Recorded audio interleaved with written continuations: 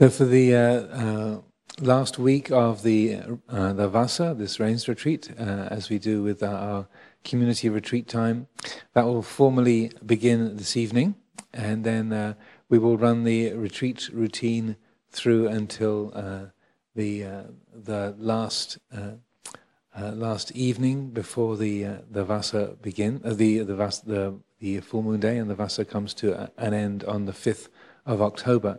So this means that the usual routine for the observance day is that we have an open day the day after, but when we have these community retreat times, that shifts a little bit.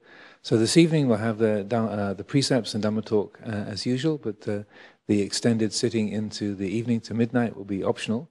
And then tomorrow morning, 5 o'clock, we'll have meditation all together in the temple, and that'll be the same through the following week. And then every morning, 8:30 for about a quarter of an hour at the beginning of that morning sitting. Then I'll offer a few reflections, meditation guidance for the day each day. So we'll post the routine on the temple and the sala here in the office, so that, as we usually do, so people have a picture of the routine, but that will be the framework for things for the next week.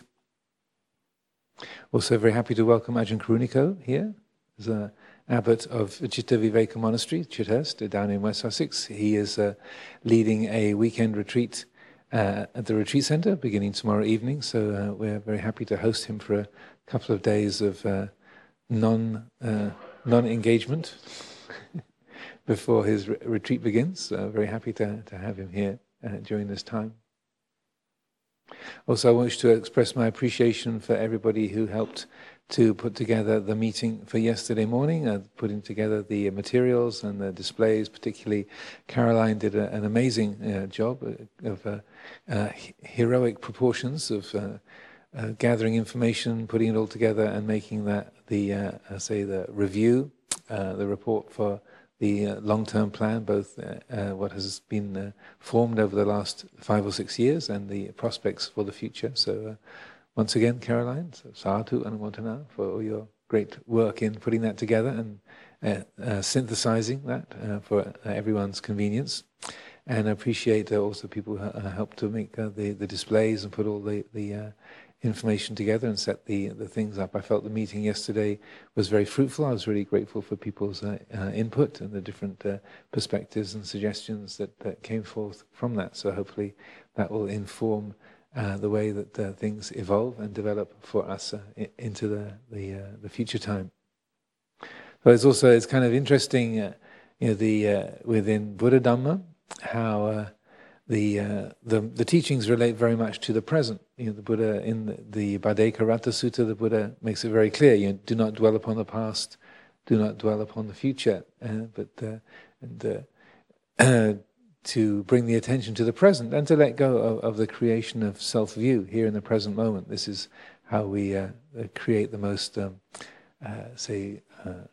wise and suitable, peaceful abiding. This is he calls this the ideal solitude, the ideal solitude of the here and now. So many of the teachings about Dhamma is the present reality, the Paccuppanna Dhamma, the present reality, the akaliko, timeless, and the immediate quality of the teaching, and the necessity for us to wake up here and now.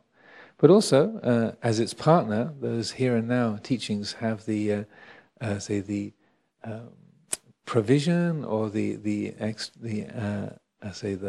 element, the balancing element of being aware of past and future, learning from the past and planning for the future. The Buddha, even though he was the one who gave that Bhaddeka Ratta teaching, don't dwell on the past and don't create ideas about the future, but it was through his visionary sense of the future and what would be helpful for the development of the Sangha and for all living beings.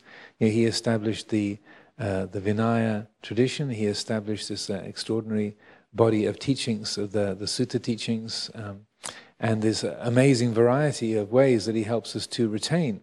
That the point of being able to listen and remember teachings is so that you'll have them accessible in the future. So that's talking about time, talking about the the future as it lies before us.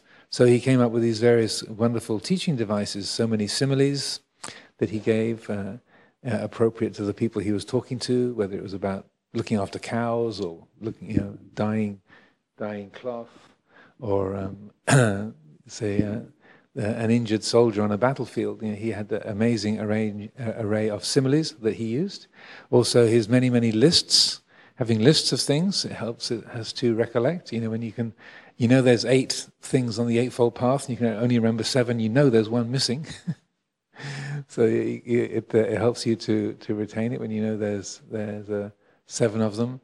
The repetitious nature of the teachings, the way that they're cast into repeated forms. So again, they're easy to remember and to recollect. So these are all ways that provide for the future, so that in the future times we will have those resources. Establishing the Vinaya discipline during this rains retreat time, the nuns, the monks, communities, they study the Vinaya for the Sila Torah, for the bhikkhus, for the anagarikas, samaneras, anagarikas.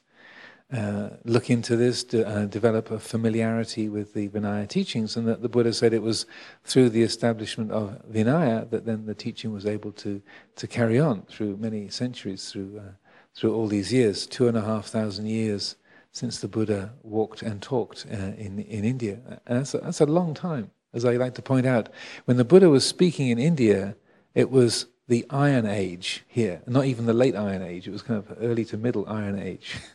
It was 400 years before the Romans arrived. It was a long time ago. Great Gadsden did not exist. The river was here, but the names that we have, the language that we have here, none of that existed. It was a very, very, very distant time. So the Buddha's thought for the future, his vision for providing for the future, is something that is a major resource for our lives right now. This is why Amaravati exists here and now, why we're sitting in this hall on this Thursday morning, on this half-moon day. We're gathered here because of the Buddha's, providing for the future. So the intent and effort behind creating a long-term plan for the buildings is also part of a vision for the future, to provide for us when the people who are in white now are kind of... maybe the wheelchairs will be a thing of the past by then, but at least sitting around their hover discs, floating around the grounds of Amaravati, 2 or 3 feet above the ground. Maybe old age will have been banished by then, but somehow I doubt it. But providing for the coming generations, the plans for the development of the site, and thinking through what's going to be helpful for us. It's not just for us who live here now, but for future generations. So I really appreciate the thoughtfulness and care and intelligence, the good heart that's going into the development of the long-term plan, and express my appreciation once again for everyone who's supportive of that, and also an invitation to those who are interested to help contribute to that into the future for us and for future generations, those who are present and those who are yet to come, yet to be born. Then please do come forth and let us know that if you are interested to contribute in whatever way you might be able to.